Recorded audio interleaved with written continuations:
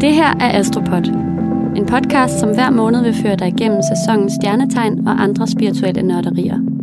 Vi hedder Marianne Gellert og Amalie Bendiksen, og denne podcast er for dig, som er nysgerrig på astrologi, og som gerne vil blive klogere på dig selv og på andre.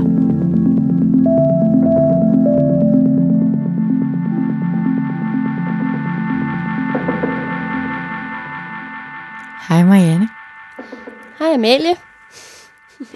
Jeg synes, det er så sødt. Jeg vil gerne lige male et billede. Vi sidder her hjemme hos mig. Det er fastelavnssøndag. Vi optager jo altid lige lidt forud. Og den her gang meget forud, må man sige, ikke? Jo, i god tid. Det er rigtigt. Ja. Om det er der også en god grund til. Ja, det er der. Og du sidder med den fynske corona og chiffontørklæde for min skyld, fordi jeg er en træt, tyndsligt mor. Det tror jeg, du bliver nødt til at forklare lidt bedre. Altså, der sker det. Hvis jeg lyder lidt mærkelig i dag, så er det fordi, jeg er blevet snot forkølet. Men vi kunne simpelthen, vi er nødt til at optage, fordi vi er mange mennesker, der skal have det koordineret, og grunden til, at vi optager så tidligt den her gang, det er fordi Mathias, vores klipper, han skal være far lige om lidt. Og det kan simpelthen ske når som helst. Så vi vil være lidt på forkant og nå at optage Vædderen. Og så fordi Amalie ikke har sovet i en uge, fordi søde lille Carmen ikke sover så meget, så har vi besluttet, at jeg skal sidde med det her tørklæde om munden. Så jeg ligner en røver, eller et eller andet, sådan at der ikke er nogen, der bliver smittet. Jeg synes mere, du ligner Jasmin i dit fine vietnamesiske silketøj. Mange tak. Tak. Jamen altså, jeg har virkelig glædet mig til i dag, det må jeg sige. Vi har haft sindssygt travlt på det sidste. Amalie og jeg har snakket i telefon sammen hver dag, flere gange om dagen, fordi vi jo ikke bor i den samme by længere. Men vi har siddet og skrevet på bogen, som kommer lige her til foråret. Og vi har siddet og kæmpet med manus. Så altså, ja, der har virkelig været knald på, må man sige, ikke? Der har været vædderenergi, vil jeg faktisk sige. Vi har jo ville ud med vores projekt. Ja. Vi har haft, hvad kan man sige? Der har været fart på. Ja, det må man sige. Altså, jeg har bare lige lyst til at fortælle, fordi altså, du gav mig jo den vildeste kompliment her den anden dag. Altså, det er jo faktisk lykkedes os at skrive den her bog, uden at sådan virkelig ryge totterne på hinanden. Så jeg synes faktisk, det er gået ret godt. Og altså på trods af, at du er på barsel, ikke også? Og, ja. Men her den anden dag, så sagde du til mig, at når jeg var ironisk, hvilket jeg meget sjældent er, men når jeg er ironisk, og det var jeg den dag, ikke? Så mindede jeg om Niels Hausgaard. Og jeg tror, jeg har faktisk aldrig fået så stor en kompliment i hele mit liv. Jeg blev simpelthen så glad. Ja, men altså, Marianne, der er en lille satiriker gemt inde i dig. Når du er ironisk, så er du det på sådan en nordjysk, helt knastør måde. Så jeg var sådan fuldkommen flad af grin. Også fordi du faktisk, du laver ikke, du er altid sød og boblende, men du laver ikke så meget sjov. Nej. Men hold da op, der er gemt en Niels inde i dig. Jamen altså, det kan godt være, jeg skal til at udvide den, eller udvikle den Niels lidt mere. Jeg havde det noget med den Hawaii-pizza, jeg havde købt, eller hvad? Jeg kan ikke huske, hvad det var. Jeg ved, jeg var flyttet til provinsen, der spiser man Hawaii-pizza. Men i hvert fald, så blev vi enige om, at mit alter ego er Niels Hausgaard, og dit er Allan Olsen. Så her kommer lige en opfordring til jer alle sammen. Hvis I ikke har hørt Lille Øret, så gå lige hjem og hør Lille Øret med Allan Olsen. Ikke? Jeg satte den på, efter vi havde snakket om det, og kom sådan til at græde. Ja, den er god. Det er mig og Mariannes forsoningssang. Hvis vi engang imellem sådan lige bliver lidt overtrætte, og tingene sådan var lidt misforstående, så sender vi Lille Øret til hinanden. Og så er alt godt igen. Ej, summa summarum, vi kommer altså med en bog, faktisk, altså lige her om lidt. Det bliver til mig, og det bliver, altså, jeg hader at sige det her, men det bliver så fedt. Og jeg glæder mig. Ej, men det gør det, Marianne. Ja, det er bare fordi, jeg er så nervøs. Ej, det bliver så godt. Jeg at udgive en bog. Ja. I hvert fald jer, der godt kunne lide sæson 1, så kan vi lige så godt løfte sløret lidt, for at sige, at det kommer til at handle rigtig meget om soltegn, og selvfølgelig om alle de ting, vi også snakket om i sæson 1, men selvfølgelig på et endnu dybere plan, og med Jamen, den bliver så flot også. Vi har fået den bedste illustrator. I skal virkelig, virkelig glæde jer. Og alle jer, som måske allerede sådan nu har fået sådan en lille spire i maven og tænker, okay, Niels og Allans bog, den skal jeg da eje. så kan vi fortælle jer, at hvis I holder øje med vores Instagram, så lægger vi et link op, så snart vi lige har været så seje, også lige at lave en hjemmeside, for så kan I forudbestille den. Og jer, der forudbestiller den, I får selvfølgelig en ekstra gave, og så er I sikre på at få en, så de ikke bliver fordelt ud til en eller anden boghandler eller sådan noget, eller andet i Vendsyssel. Det er jo sikkert udsolgt på 2 sekunder. Det regner vi med. Ej, det er godt. Vi er jo altså i Vædderens sæson, så egoet, det fylder sgu ikke for lidt her. Det skal fejres. Ja, altså det er jo virkelig en festlig tid nu. Det er det astrologiske nytår. Og det betyder forårsjævndøgn, det betyder nye begyndelser. Og væddersæsonen er jo også dyrekredsens, eller vædderen er det første tegn i dyrekredsen. Så det er ligesom vædderen, der kommer med foråret. Og det er da simpelthen lige til at blive glad af. Og det er den her, altså vi plejer at male det der billede med, at det er den lille spire, der vokser frem af den frosne jord. Altså også selvom jeg vil sige, at de små spirer, de kom lidt tidligt i år. Men altså, men nu er det sådan for alvor til væddersæsonen, ikke? Så du kan altså ride med på den her bølge af sådan lidt let og frisk energi, den igangsættende energi, som kommer med væddersæsonen. Ja. Jeg bliver så glad hver gang, at vi snakker om de her spirer. Altså, ligesom vi snakkede om i Fiskenes, at vi bliver lidt rørte, når vi ser en lille krokus. Men jeg sover jo ikke så meget, så jeg er jo lidt skør. Så jeg går og tænker nogle lidt langt ude ting en gang imellem. Og jeg har tænkt sådan noget, at der er jo mange spirer i vores liv nu, ikke? Der vokser en lille spire inde i din mave, Marianne, og der vokser også en spire, som snart er en fuldbåren plante over i Mathias kærestes mave, og Carmen er jo i og for sig også, altså hun er jo på en eller anden måske bare en løgplante, ikke? Altså hun er kommet til next level, ikke? Altså, og hun vokser også, og der sker noget hele tiden. Og det synes jeg, altså den der energi med vædderen, og der hele tiden sker noget, og altså sådan, vædderen skaber også forandring, synes jeg altid, der hvor den er. Fordi den kan jo ikke lade være med at sætte ting i verden, og den kan ikke lade være med at få ting til at gro, og sætte ting i gang, og sådan noget. Og det synes jeg er så smukt. Og når vi snakker om moderskab, og spirer, og væddersæson, så synes jeg faktisk, det er perfekt at fortælle jer, hvem vores gæst er. Det er ikke mindre end vores helt egen månemamma. Amanda Skov, vædder, spire, mor. Magisk. Velkommen, Amanda. Tak skal du have. Hvor er det dejligt, du ville komme. Altså i dag, der skal vi jo snakke om væddersæsonen og første hus, først og fremmest. Og måske kommer vi lige ind og runder noget med din profession også, fordi du er jo efterfødselsdoula, blandt andet. Ja. Men inden vi går i gang med alt det der spændende, vi skal snakke om, så er det jo faktisk dig, der har fået æren af at vælge månedens krystal. Ja, tak for det. Jeg tror, jeg måske kan jeg godt være, at jeg kommer lidt på glat is, fordi jeg tror, jeg går lidt anderledes til værks, eller i hvert fald ikke så traditionelt til værks i forhold til det her med, hvad for nogle krystaller, der passer til hvad for nogle tegn. Så jeg har den sten, jeg ville tage med til jer, da jeg så skulle finde den frem. Det jeg har haft liggende i min taske et stykke tid, fordi jeg selv har brug for den. Det er det, der hedder en krysopras. Så skulle jeg ned og grave den frem i min kosmetikpunkt, og så var den simpelthen knækket.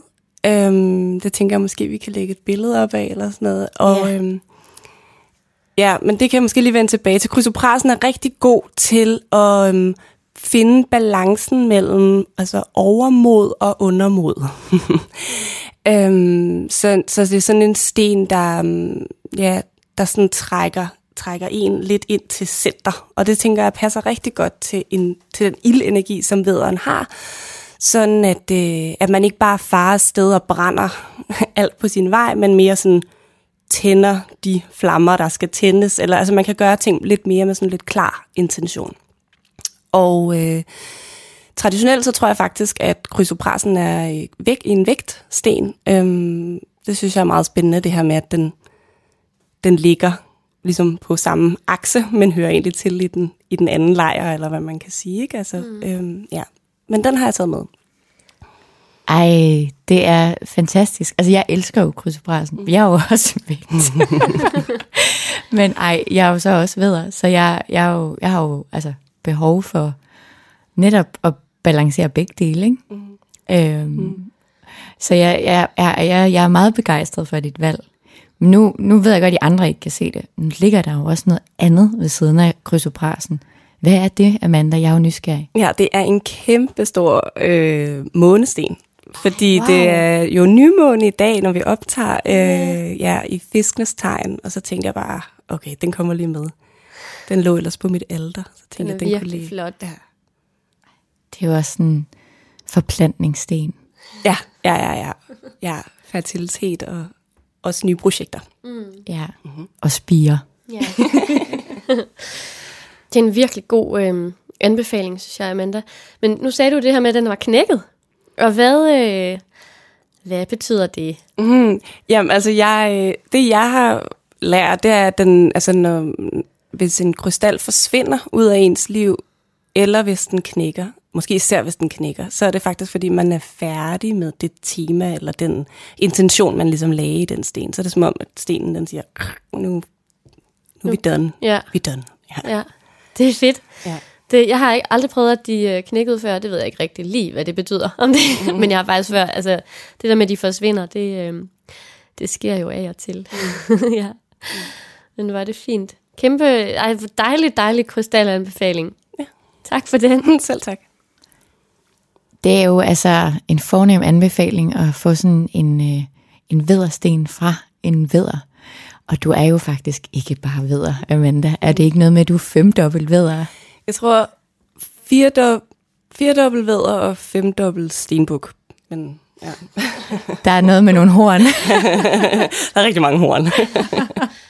Kardinal energi. Nå gud, ja. Hold da op. Du er jo plantorama. Altså, du er jo fuld af spire. Ja. Med alt det kardinal. Ja, rigtig, rigtig meget kardinal. Ja. Ej, hvad hedder det? Prøv lige at fortælle os lidt om, hvad for nogle planeter du vædder i. Altså, jeg har jo ascendanten i Vædderen, og det vil sige, at mit første hus og Vædderen ligger oven i hinanden. Og så har jeg solen og Venus og Merkur i Vædderen. Så ascendant, sol, Venus, Merkur. Wow. Ej, det er fandme power, altså. Det er så nice. Det er en stor sol, der skal lære ligesom at, hvor langt ud den skal stråle, tror jeg. Det er sådan et billede, jeg har, det der med ilden, der lige skal sådan, få noget retning eller få noget purpose. Ej, jeg kan rigtig godt lide, at du ikke bruger ordet tæmmes. For der er rigtig mange, der tit kommer til at sige det, synes jeg, om ildtegn, ikke? At så skal løven tæmmes, eller en vædder, der skal begrænse sin iver, eller sin ild. Altså det der med, at du mere mener, at den skal have purpose, altså formål eller retning, det er så fantastisk, synes jeg. Tak. Ja, det er noget, jeg går rigtig meget op i faktisk, når jeg taler med folk om astrologi eller deres tegn. Det her med sådan at virkelig ære den energi, man kommer med, i stedet for hele tiden at tænke, at man skal balancere den, giver det mening? Altså, at hvis du er jordtegn, så er det nok godt for dig, at du kommer ud og, du ved, løber en tur, eller du ved, får noget pep i dit step, ikke? Altså, men, og det kan jo også være rigtigt nok, men der kan jo også være noget ekstremt smukt i det her med at være true mod sit element, eller sit tegn, ikke? Jo, jeg er så rørende enig. Ja. Altså, jeg er jo også af den overbevisning med, at hvis man ikke er tro mod sine tegn, at man jo så netop måske kommer til at lide nogle af de ting, som de kropsdele tegnene korresponderer med, at hvis man ikke ser sig selv og ser sin indre vædder, at så kan der ske noget med hovedet, for eksempel, ikke? Jo, men altså jeg har også, selvom at jeg siger de her ting og sådan noget, så har jeg jo altså jævnligt nogle galopperende hovedpiner, så det er der også. Jamen altså, jeg ved at den herovre har haft hjernerystelse i 2 år, så der var vist også en besked til mig. Ej, men Amanda, du er jo, jeg forstår godt, du har 4 vædderplaceringer, fordi du er jo, hvad jeg vil kalde, og det er et kæmpe kompliment, en heks, en moderne heks, fordi du vibrator lidt higher, vil jeg sige. Du er jo Ayurveda og efterfødselslærer, eller underviser. Du er yogalærer og underviser, og også efterfødsels-yogalærer og underviser. Du er månemamma, som er en, der kommer med gode astrologiske og ayurvediske og spirituelle opdateringer på Instagram. Du er, du er en snushane til astrologien også, kan vi vist godt sige, ikke? Jeg ved snart ikke, hvad det nu egentlig du også kan. Du kan jo alt. Du er også kendt med i kunsthistorie, er du ikke det? Jeg er også kendt med i kunsthistorie. Jeg fandt sådan kender I, når der kommer de der minder på Facebook, for sådan opdateringer, man har lavet for 8 år siden. Og jeg kan huske, der var jeg lige kommet hjem fra San Francisco, jeg havde boet derovre et par måneder. Og så har jeg lavet sådan en opdatering på Facebook, hvor der bare står, hej Facebook, jeg søger et job, og jeg kan alt. Hvor er det fedt. Og jeg læser det nu, så tænker jeg, okay girl, men helt seriøst, det boede der ligesom, eller det var... Jeg elsker, at det der ego der, det fejlede ingenting. Nej, eller altså, det gjorde det i hvert fald ikke udad til, vel? Eller ikke hvad skal jeg sige? Altså, vi har jo alt sammen alt muligt, vi bøvler med, men jeg har i hvert fald aldrig haft problemer med at sige, hvad jeg godt vil sige. Nej. Ej, det er godt. Det er ægte vædderagtigt. Ja. Altså, nu når vi lige er inde i det her vædder, inden vi lige kommer over til alt det andet guf, du har med i kufferten, ikke? Hvad synes du, hvis du bare lige skal sige noget til de andre fellow vædder, der er derude, hvad synes du er det fedeste ved at være vædder? Altså, hvad synes du er den største force, og hvad synes du kan være en udfordring til tider? Jo, altså jeg synes, at det fedeste ved at være vædder, det er det her med, at tingene kan være, altså vi kan virkelig give os selv lov til at være ukomplicerede. Jeg har løbende en oplevelse af, at venner og bekendte har sådan en forventning om, at når jeg siger et eller andet, eller når jeg gør et eller andet, så må der nødvendigvis være en bagtanke, og det er der bare aldrig. Og det tror jeg virkelig, man bare skal tænke som en kæmpe gave. Nogle gange kan det jo også godt gøre, at man bliver, altså det der med, at tingene er ukomplekse, så bliver det også, nogen tror måske også, at nogle gange, at tingene er overfladiske, men der er sådan en direkte energi, ikke? Eller sådan en tydelig energi, som er meget vædderagtig, tror jeg. Ja, den er sådan, hvis jeg skal sige noget med den, så synes jeg, at den er meget ufiltreret på en eller anden måde. Den er rå og frisk i sit udtryk. Helt klart. Ja, og så ved jeg ikke, om du kan genkende sig, nu kan jeg jo kun tale ud fra min vædder, sådan den, men jeg har i hvert fald en vædderside i mig, som er sådan en, der nogle gange taler, før jeg tænker. Helt klart, altså det vil jeg sige, det gjorde jeg i hvert fald helt klart, da jeg var yngre. Altså det var, hele mit gymnasie var bare, at jeg lavede lektier, mens jeg var til eksamen. Altså jeg ved ikke, det var altså det der, man bare sådan, snakker, mens man gør. Men jeg ved ikke, jo ældre jeg bliver jeg bare mere og mere de der mange stenbukkeplaceringer, jeg har. Så jeg tror, der er noget, der er virkelig noget tyngde, der kommer der. Som altså kommer mig til gode, ikke? Så det er svært for mig lige at... Ja. Eller så er det din krysopras, som har fortalt dig, at nu har dine stråler fundet vej. Så du har, din sol, den stråler lige derhen, hvor den nu skal, ikke? Jo, tak, hvor du sød. Men du spurgte, hvad er det værste? Hvad er der det mest besværlige ved at være vædder? Spurgte du ikke om det også? Jo, hvad er den største udfordring ved at være vædder? Ja, men det er jo lidt sjovt, ikke? Fordi faktisk så tror jeg, at vædder elsker jo udfordringer. De elsker der noget at kæmpe for, de elsker at... jeg plejer altid at sige, at hvis man godt vil have en vædder til at gøre noget, så skal man bare sige, at de ikke kan.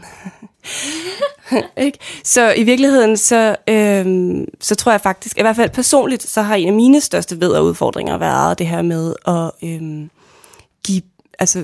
give plads til andre. Ikke sådan, det lyder som om jeg er sådan... galopperende psykopat, men det er ikke, men de giver plads til andre i mit liv, ikke? Og give plads til pauser, og give plads til, altså simpelthen sådan lige ture turde slip speederen, faktisk.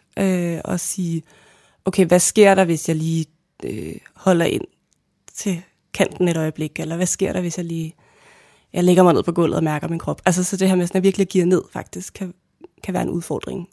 Men der ligger rigtig meget godt der, kære Væddere. Det synes jeg er en virkelig god opfordring, faktisk også. Altså, og både til alle væddere, men også sådan lige nu til væddersæsonen, ikke? Altså hele den energi, som der omgiver væddersæsonen. Og det er jo en virkelig dejlig energi at ride med på, altså, og hold da op, altså, hvor kan der sættes meget i gang, men altså, nu kommer tyren lige herover og siger, lad os lige slappe lidt af også, ikke? Lad os lige have os selv med, have fødderne på jorden. Ja, helt klart. Vi skal jo også snakke lidt om første hus. Og det er jo Vædderens hus, og vi har jo taget en lidt bagvendt her i podcasten, fordi vi jo ikke sådan helt startede fra 0, eller vi startede ikke fra Vædderen, vi startede fra løven, så vi har sådan været igennem det hele, også noget af det, der var mere kompliceret af husene. Sidste gang, 12. hus, det synes jeg i hvert fald var temmelig kompliceret. Og nu er vi så nået til første. Og på en eller anden måde starter vi lidt forfra, ikke her? Altså der er sådan, det handler jo om personligheden, og altså personlighedens udtryksmåde. Det er også ascendantens hus. Så det handler om jeget, og altså det ydre, og det som vi viser verden. Ja. Hvordan var det? Og om kroppen. Ja, og om kroppen. Det handler også om kroppen. Ja. Ja. Så jeg tænkte på, altså, og det her med husene, bare lige for at repetere, så beskriver det jo livsområder. Så det er ligesom der, hvor, hvis man kan sige, at man har mange planeter der, så, eller i et bestemt hus, så vil det område i livet have større betydning for dig. Og der er altså ikke noget, der bliver trukket fra. Så hvis du ikke har nogen planeter stående i et hus, så er det ikke, fordi du ikke har noget at skulle have sagt der, eller noget at skulle have gjort der. Der er bare ikke lige så meget, det er måske ikke lige så meget et tema. Er du ikke enig i det, eller hvad tænker du? Jo, altså jeg kan sige, jeg har jo næsten kun planeter i 2 huse, ikke? Altså nu overdriver jeg lidt, men stort set har jeg planeter og placeringer i første hus og 10. hus. Og det giver rigtig god mening i forhold til, at jeg har arbejdet rigtig meget med mig selv, og jeg elsker rigtig meget arbejde. Eller, altså, så der er ligesom, der er 2 helt klart hovedtemaer, og jeg var hos en astrolog, da jeg var højgravid, som sagde, okay, Amanda, det her med at være på barsel, det bliver ikke en fed ting for dig. Så på den måde kan man jo godt sige, at hvis jeg nu havde haft en hel masse 4. husplaceringer, for eksempel, så havde det her med sådan at være lidt mere indadvendt og moderlig, altså moderlig er det irriterende ord, men må jeg godt... Hjemlig. Ja, hjemlig eller omsorgsgivende, altså sådan helt umiddelbart. Det havde måske været mere tilgængeligt, ikke? Så derfor så selvfølgelig er jeg også en fantastisk mor, og selvfølgelig kan alle, der ikke har 4 husplaceringer, sagtens være fantastiske forældre. Men jeg synes også, at det er fint altså, at sige, at de huse, hvor man har mange planeter, det er ligesom, det er dem, der styrer, ikke? Jo. Det er dem, der kører showet. Jo, og det er måske også der, hvor man vil med fordel kunne handle, eller sådan, hvis man giver kærlighed og opmærksomhed til det område, så vil man blomstre, eller sådan, så vil man ligesom komme længere, ikke? Helt klart. Ja. Jo, men også som Amanda siger, at så vil de jo mere dominerende. Altså, det er jo, jeg kan bare ikke lade mig sidde og tænke, wow, så du har næsten alt stående i første eller 10. hus, og du er stenbuk og vædder. Det er jo stenbukken og vædderens hus. Altså 10. hus er stenbukkens hus, og vædderens hus er første hus. Ikke? Ja. Der er godt nok et tema hos dig. Altså, der er en arbejdssked og en sprinter. Der er bare, wow. Ja, gud, hvor vildt. Men jeg kan godt forstå, at hun sagde det til dig. Og jeg synes, det er fedt, at du siger det der med, at når der er så meget fokus på lige præcis de huse i dit horoskop, så er det jo fordi, at du vil være på vej, og dine kardinale energier er virkelig skruet op for, ikke? Og det der med at planen, målet, nå noget, sprinten, alt det der, det er jo bare noget, der sådan, hvad kan man sige, det bobler bare under din overflade konstant, ikke? Så det der med, som du siger, at skulle finde den der yin-energi frem, som sådan siger, nu skal jeg være mor, jeg skal have øjenkontakt med den her lille bønne, og jeg skal vende min energi nedad og tilsidesætte mig selv, fordi det er jo på en eller anden måde en selvopoffrelse at blive mor. Det er jo det er jo en kæmpe udfordring, hvis man er så repræsenteret af vædderenergi og kardinalenergi og første hus, ikke? Som jo har noget med dit personlige udtryksevne. Ikke? Så du skal jo pludselig gå imod og bare udtrykke dig. Du skal pludselig udtrykke dig igennem nogen, ikke? Jo, og bare det der jeg sagde med før, netop med at gå altså ned i gear og lytte mere end at, altså ja, lytte mere end at give eller altså udtrykke, ikke? Det er jo det er rigtig godt at lære. Ja. Men ja, altså hvis vi lige hurtigt skal runde den her af, fordi nu er jeg jo bare sådan, altså jeg er jo ved at dø over, at jeg bare gerne vil snakke om Ayurveda og mødre og babyer og dig og alt det der. Så lad os lige hurtigt sige, altså ja, hvis man har et meget stærkt repræsenteret første hus, så er man helt klart meget opmærksom, at man har en stærk udstråling ofte. Mm-hmm. Altså det er virkelig en, hvor man lægger mærke til personen i rummet. Det er jo også altså ens førstehåndsindtryk, ascendanten, ikke? Den bliver jo også på en eller anden måde forstærket. Ikke? Så handler det om at give sit personlige udtryk, altså sådan lade sig høre, vil jeg sige. Det handler også om at bruge kroppen fysisk, altså kroppen vil være et stort tema for dig. Højst sandsynligt, ikke, nu lyder det som om, I alle sammen skal være bodybuildere, det er ikke på den måde, men i træningsøje, altså at bruge fysikken, bruge kroppen, bruge den til noget, vil være et stort tematik. Og altså, så er det også der, hvor man måske en lille bitte smule kan have en tendens til lidt selvoptagelse. Man kan godt være en lille kende selvoptaget. Og det skal ikke være på den dårlige måde. Altså, det er bare at tænk igen på den her grønne spire. Hvorfor skulle den første krokus, der kom op af jorden, ikke også synes selv, den er lidt fed? Den kom jo før de andre. Den kom først. Ikke? Altså, jeg kan godt forstå det, kære væddere og første hus. I synes, I selv er lidt fede. Og I måske er lidt selvoptaget.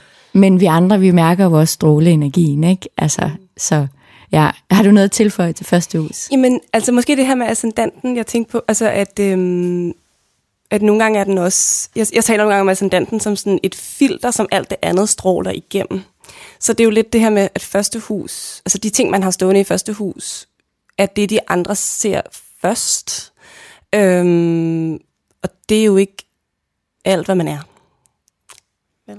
Så sandt. Altså, løget har mange lag. Ja, don't judge it by the cover. don't judge it by første hus. Ej, det synes jeg, det er spot on. Altså, det er så sandt.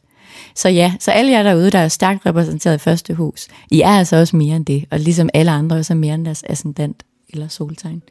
Ej, tusind tak. Det var rigtig, tak for punktummet. Det var rigtig godt. Tak.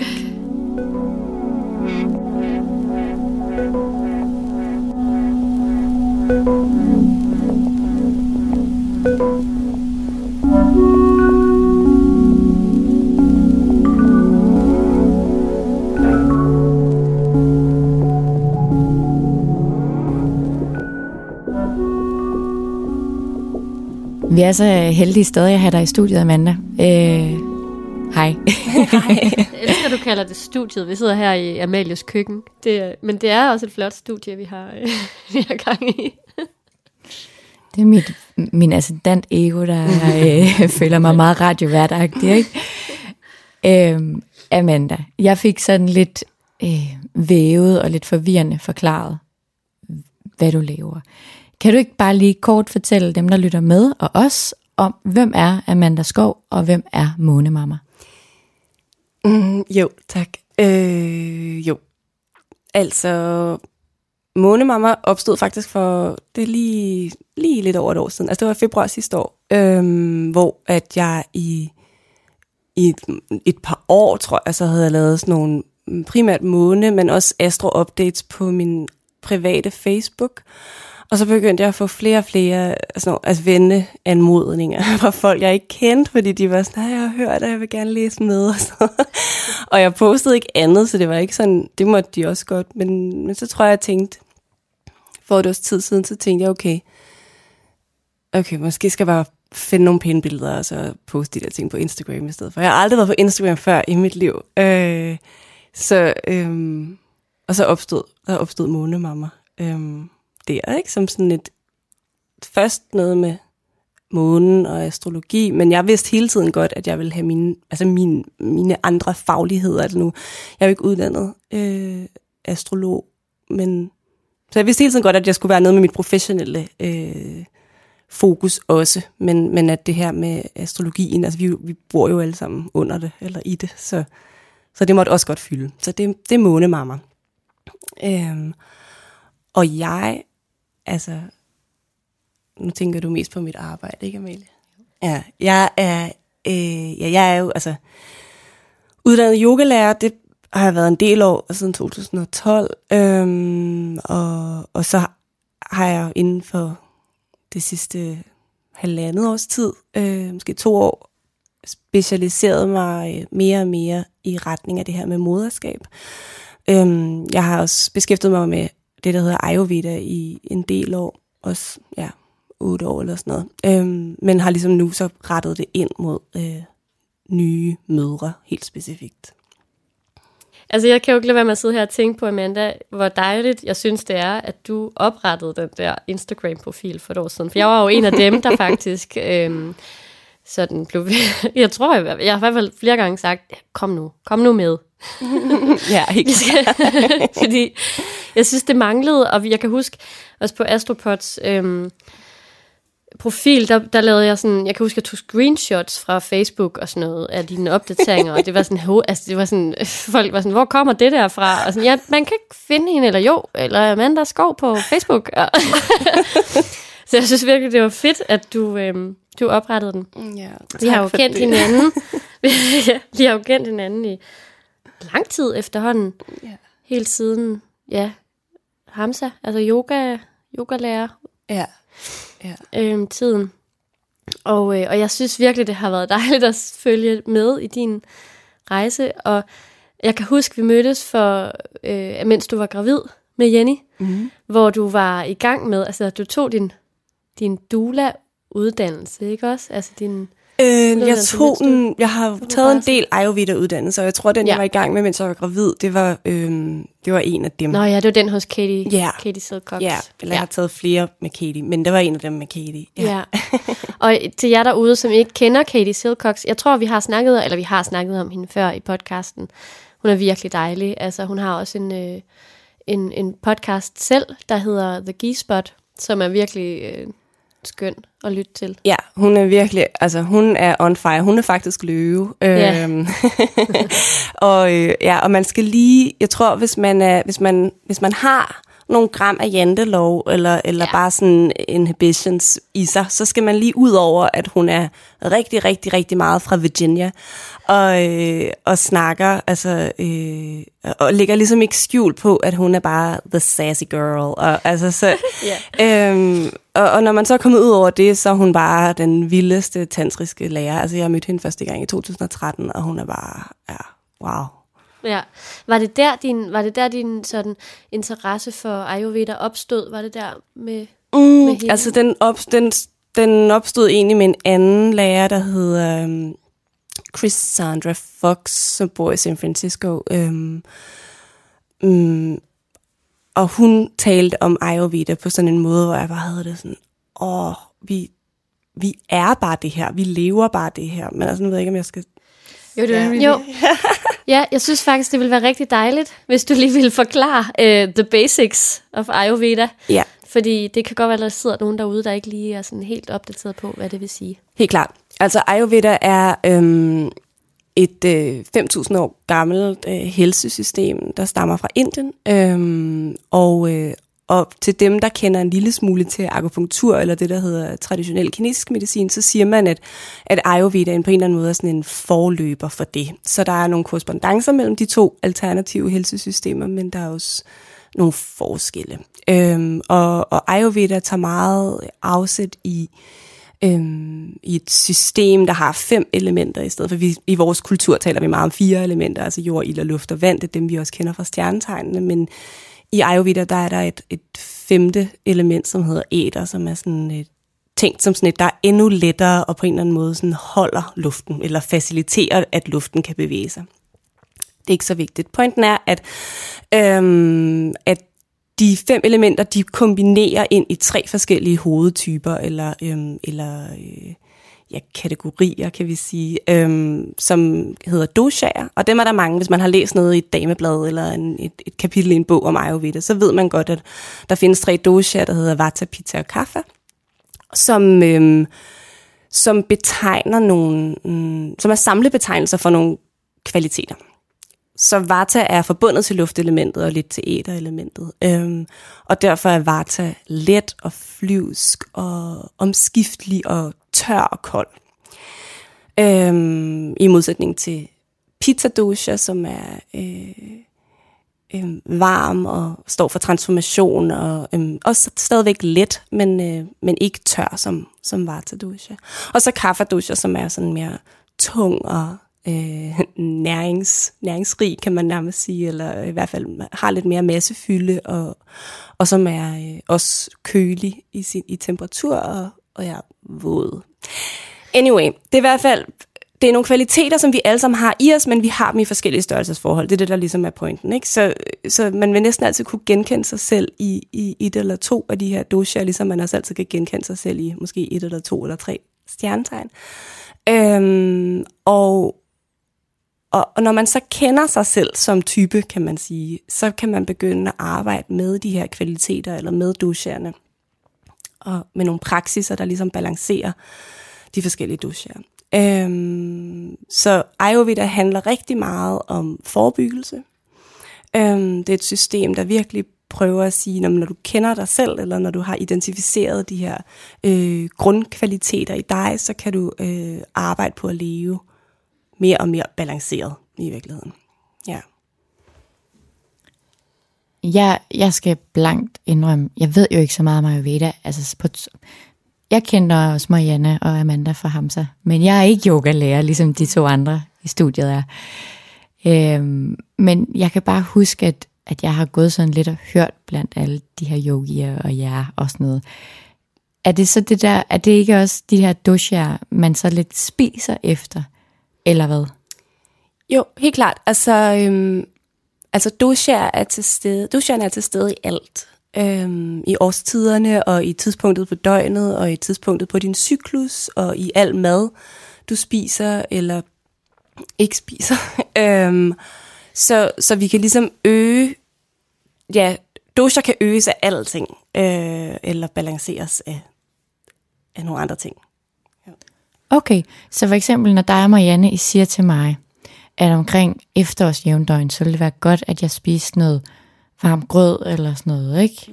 Rodfrugter. Ja, rodfrugter. Ja, okay, jeg kan ikke lige huske. Et eller andet, jeg følte, der i hvert fald var sådan lidt jordagtigt og lidt balancerende og sådan noget. Så er det her dosha, eller hvordan skal jeg forstå det? Så er det ligesom det her princip, et ayurvedisk princip om, at man siger sådan, like increases like. Så hvis du har brug for hvis du har brug for mere jordforbindelse, så kan du tilføje det til dit liv med noget, der har den kvalitet i sig. For eksempel rodfrugter, eller som du også siger, en varm grød med noget olie eller noget ghee på. På samme måde, så kan man sige, her i foråret, der kan alle have gavn af at spise lidt mere let og crisp og grønt. Ej, jeg synes, det er så spændende, altså. Altså, det er jo så meget det, jeg går og craver lige for tiden, ikke? Jeg har lyst til at spise spirer. Nu ved jeg godt, jeg snakker meget om spirer, ikke? Men det er glad for at høre, at det så også ligesom kan balancere det. Er det så fordi, at energien omkring mig er tung, og jeg så skal lettes, eller hvordan skal jeg forstå det? Ej, jeg stiller nogle dumme spørgsmål. Det er faktisk nogle helt færre spørgsmål, men det er også rigtig, det er lidt mere komplekst end bare at... Altså vi har en grundkonstitution, eller nogle grundkvaliteter, som vi ligesom er undfanget med, kan man sige. Ligesom at man har et astrochart, ikke? Og så har vi ubalancer.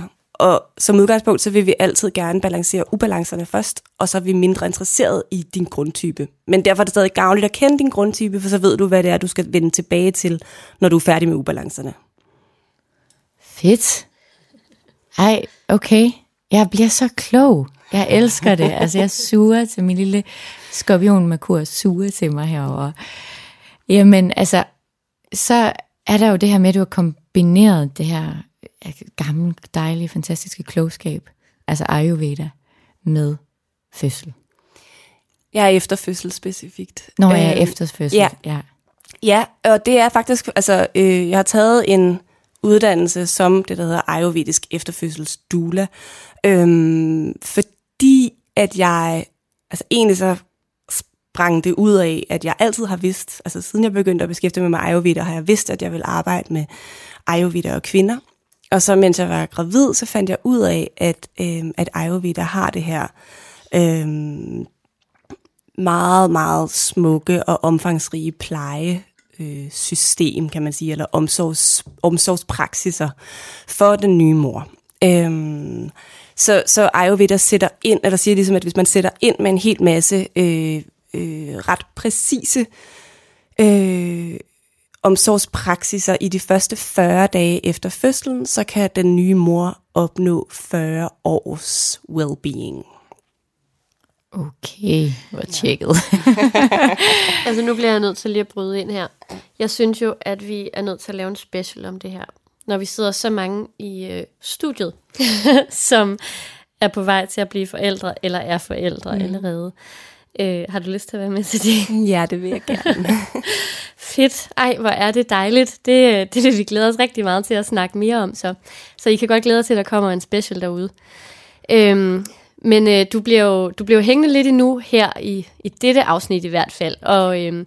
Og du har sagt, at du gerne vil være med til også at svare på brevkassespørgsmål. Og sådan, du får simpelthen lov til bare at være fuldstændig medvært i dag. Det er dejligt. Tak. Egentlig så skulle vi jo have haft quizzen nu, men eftersom Amalie og jeg nærmest ikke har sovet, fordi vi har skrevet en bog, så har vi altså ikke fået lavet nogen quiz i den her omgang. Du skulle bare have fået mig til at lave en quiz til jer. Men jeg havde allerede fået dig til at finde en krystal, og så synes jeg, det var for meget at forlange. Nå, så der kommer altså desværre ikke nogen quiz i dag. Til gengæld, så har vi et rigtig godt brevkassespørgsmål. Det er lidt langt og lidt kompliceret, det her spørgsmål, men det er også rigtig godt, og vi skal nok forklare det bagefter.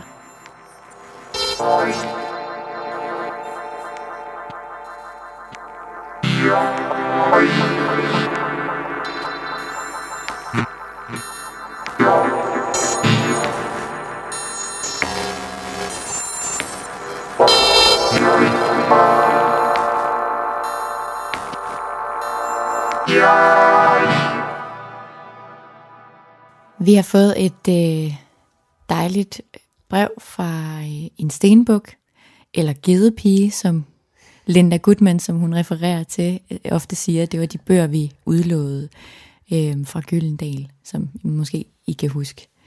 Nå, kære Marianne og Amalie, tusind tak for jeres fantastiske podcast. Jeg har et spørgsmål, der vedrører Tyren og Linda Goodmans bogserie. For nogle tid siden faldt jeg over Goodmans tyrebog, altså det fra det tidligere oplag, i byttecentralen i min andelsforening. Jeg gav bogen til min tyre pseudo-tvillingeven, og vi har siden læst lidt i den sammen. Vi er meget forvirret over afsnittet, der handler om de 12 kærlighedsindvielser. I min forståelse er kærlighedsindvielserne lektioner, man skal lære og mestre igennem livet, men man skal også igennem en overordnet cyklus, der lyder som noget hen af reinkarnation. Altså hvis man i et liv er tyr og lærer at mestre sin egen kærlighedsindvielse samt at tolerere og acceptere de andre, så rykker man ligesom videre i hjulet og bliver født i et nyt tegn. Vi har læst teksten igennem flere gange og kommer fortsat frem til den samme fortolkning. Altså at hvis man ifølge Goodmans opdeling er født i de ældre tegn, der kan jeg lige så godt tilføje at sige det fra vægten til fisken, har man allerede været en eller alle de yngre tegn, det vil sige fra Vædderen til og med jomfruen, og er rykket videre på sjælens rejse, mens hvis man er født i et af de yngre tegn, som for eksempel tyren, så er man sjæligt eller symbolsk set bare et barn og ikke særlig langt på sin rejse. Som min ven spøgte, har det givet et hak i selvtilliden at finde ud af, at han er et spædbarn.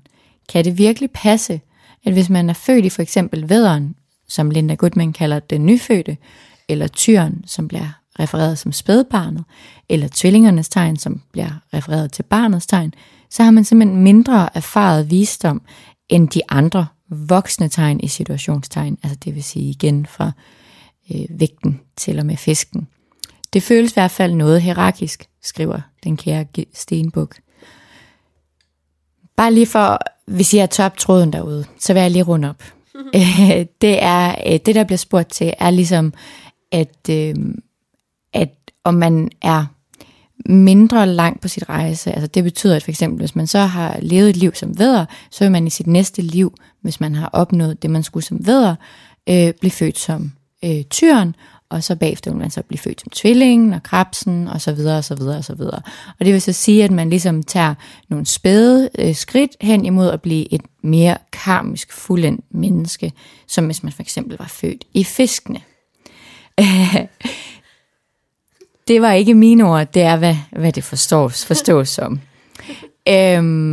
Jeg vil starte med at sige, at jeg kendte godt til det her.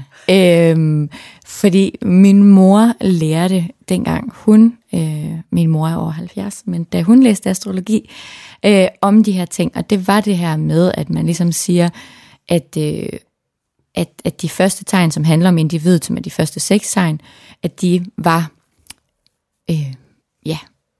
altså, at det var rigtigt, hvad Linda siger, at man bliver født som det ene, for så at blive født som det næste.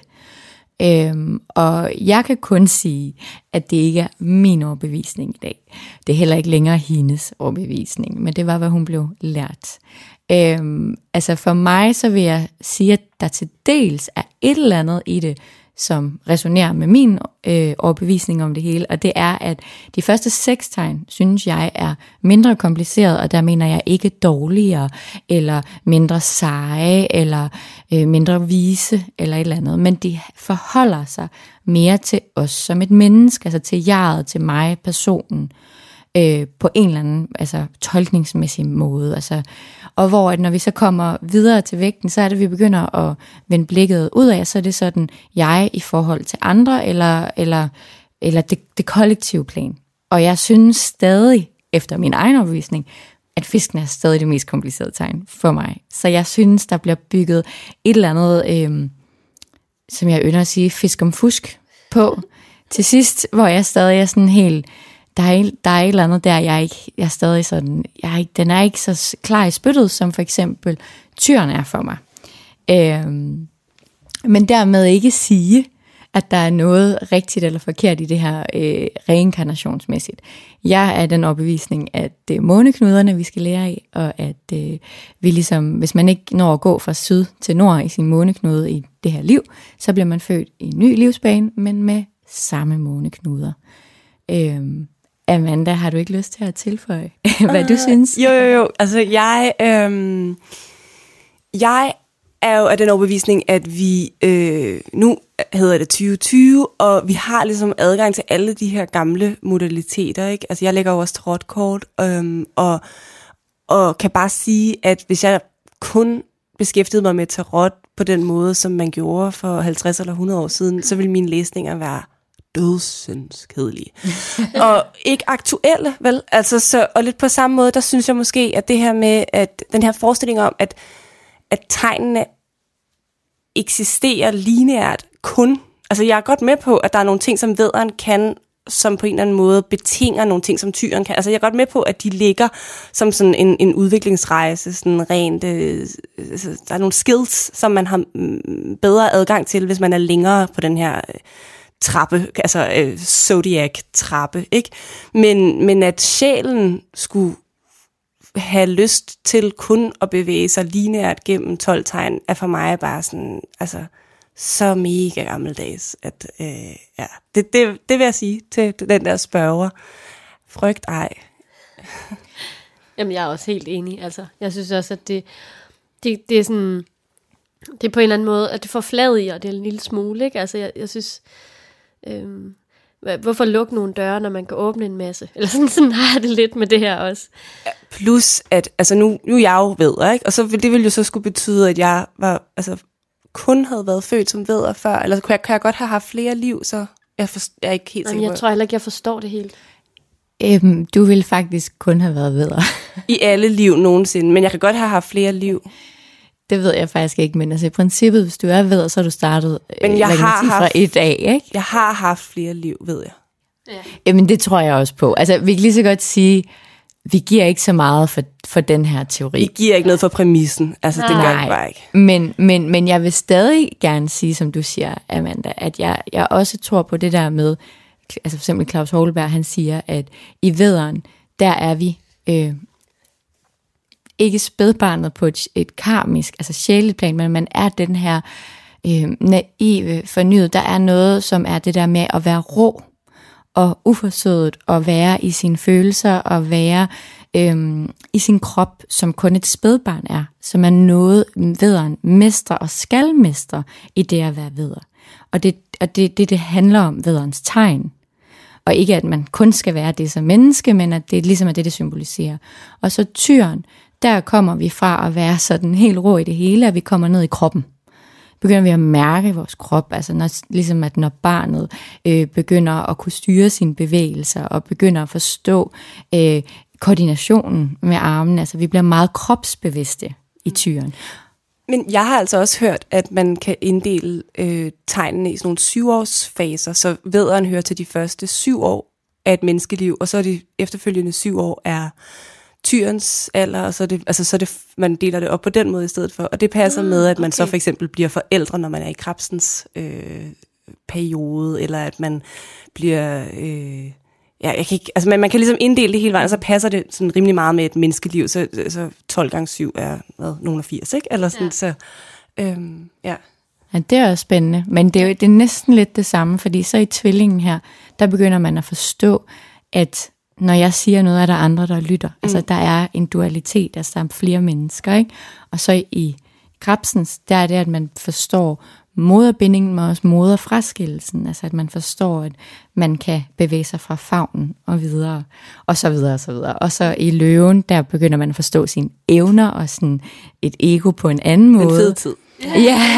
Ja, og så i jomfruen, der begynder man så at få sådan en eller anden form for ansvar og kunden, og så videre, og så videre, og så videre, ikke? Ja, så principperne er de samme, men det der med 7-års cykluserne, eller man skal sige, det er mere så altså som en livsbane, og måske ikke så meget sådan skills med en selv, men også bare, ja, hvad for nogle ting, man skal igennem i den periode i sit liv. Ja, men helt sikkert. Ja, så okay, så konklusionen må være, at der er ikke nogen grund til, at vedkommendes ven her har fået et hak i selvtilliden, fordi han er vædder. Men meget sødt, at de sådan 2 jordtegn, der ligesom, eller den ene er pseudotvilling, ikke? Men, eller sådan tyr og en stenbuk. Og så har de bare siddet og revet sig selv i håret over ligesom, hvordan skal vi dog forstå den her ting? Og i virkeligheden, så sidder vi bare her med, jeg skulle til at sige 2 lufttegner, men anyway.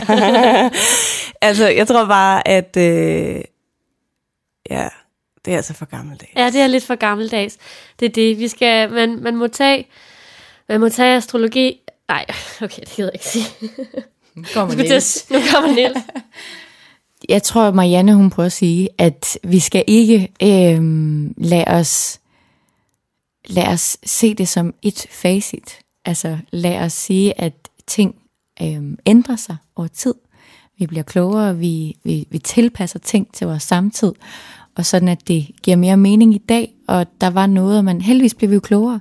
Heldigvis er der jo sket nogle nye inkarnationer, siden at den der bog blev skrevet.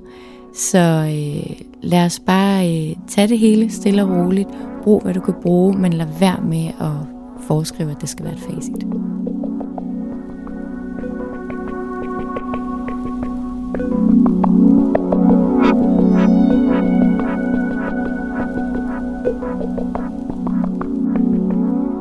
Nu er vi nået til månedens anbefalinger.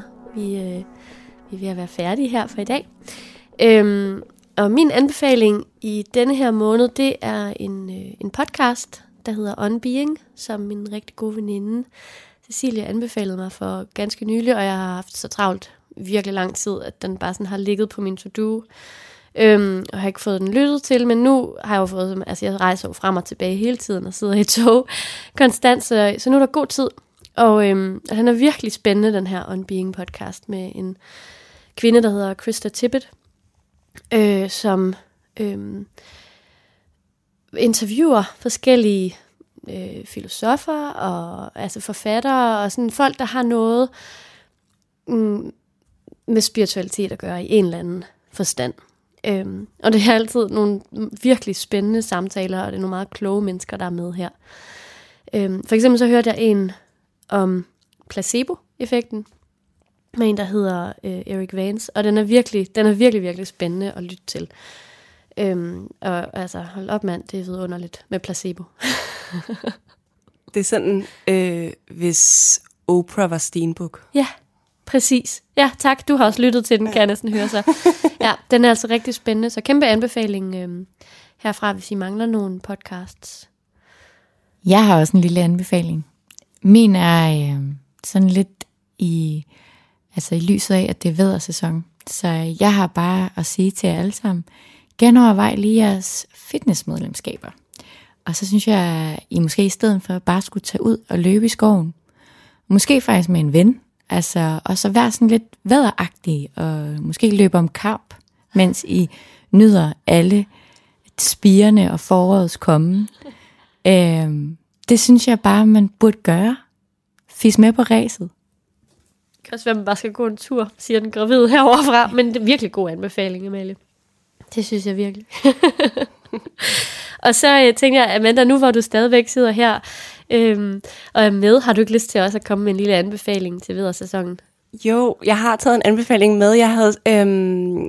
Jeg har sådan tænkt på, at når jeg taler med folk, der interesserer sig for astrologi, så kender de fleste til hende, astrologen i LA, der hedder Chani Nicholas.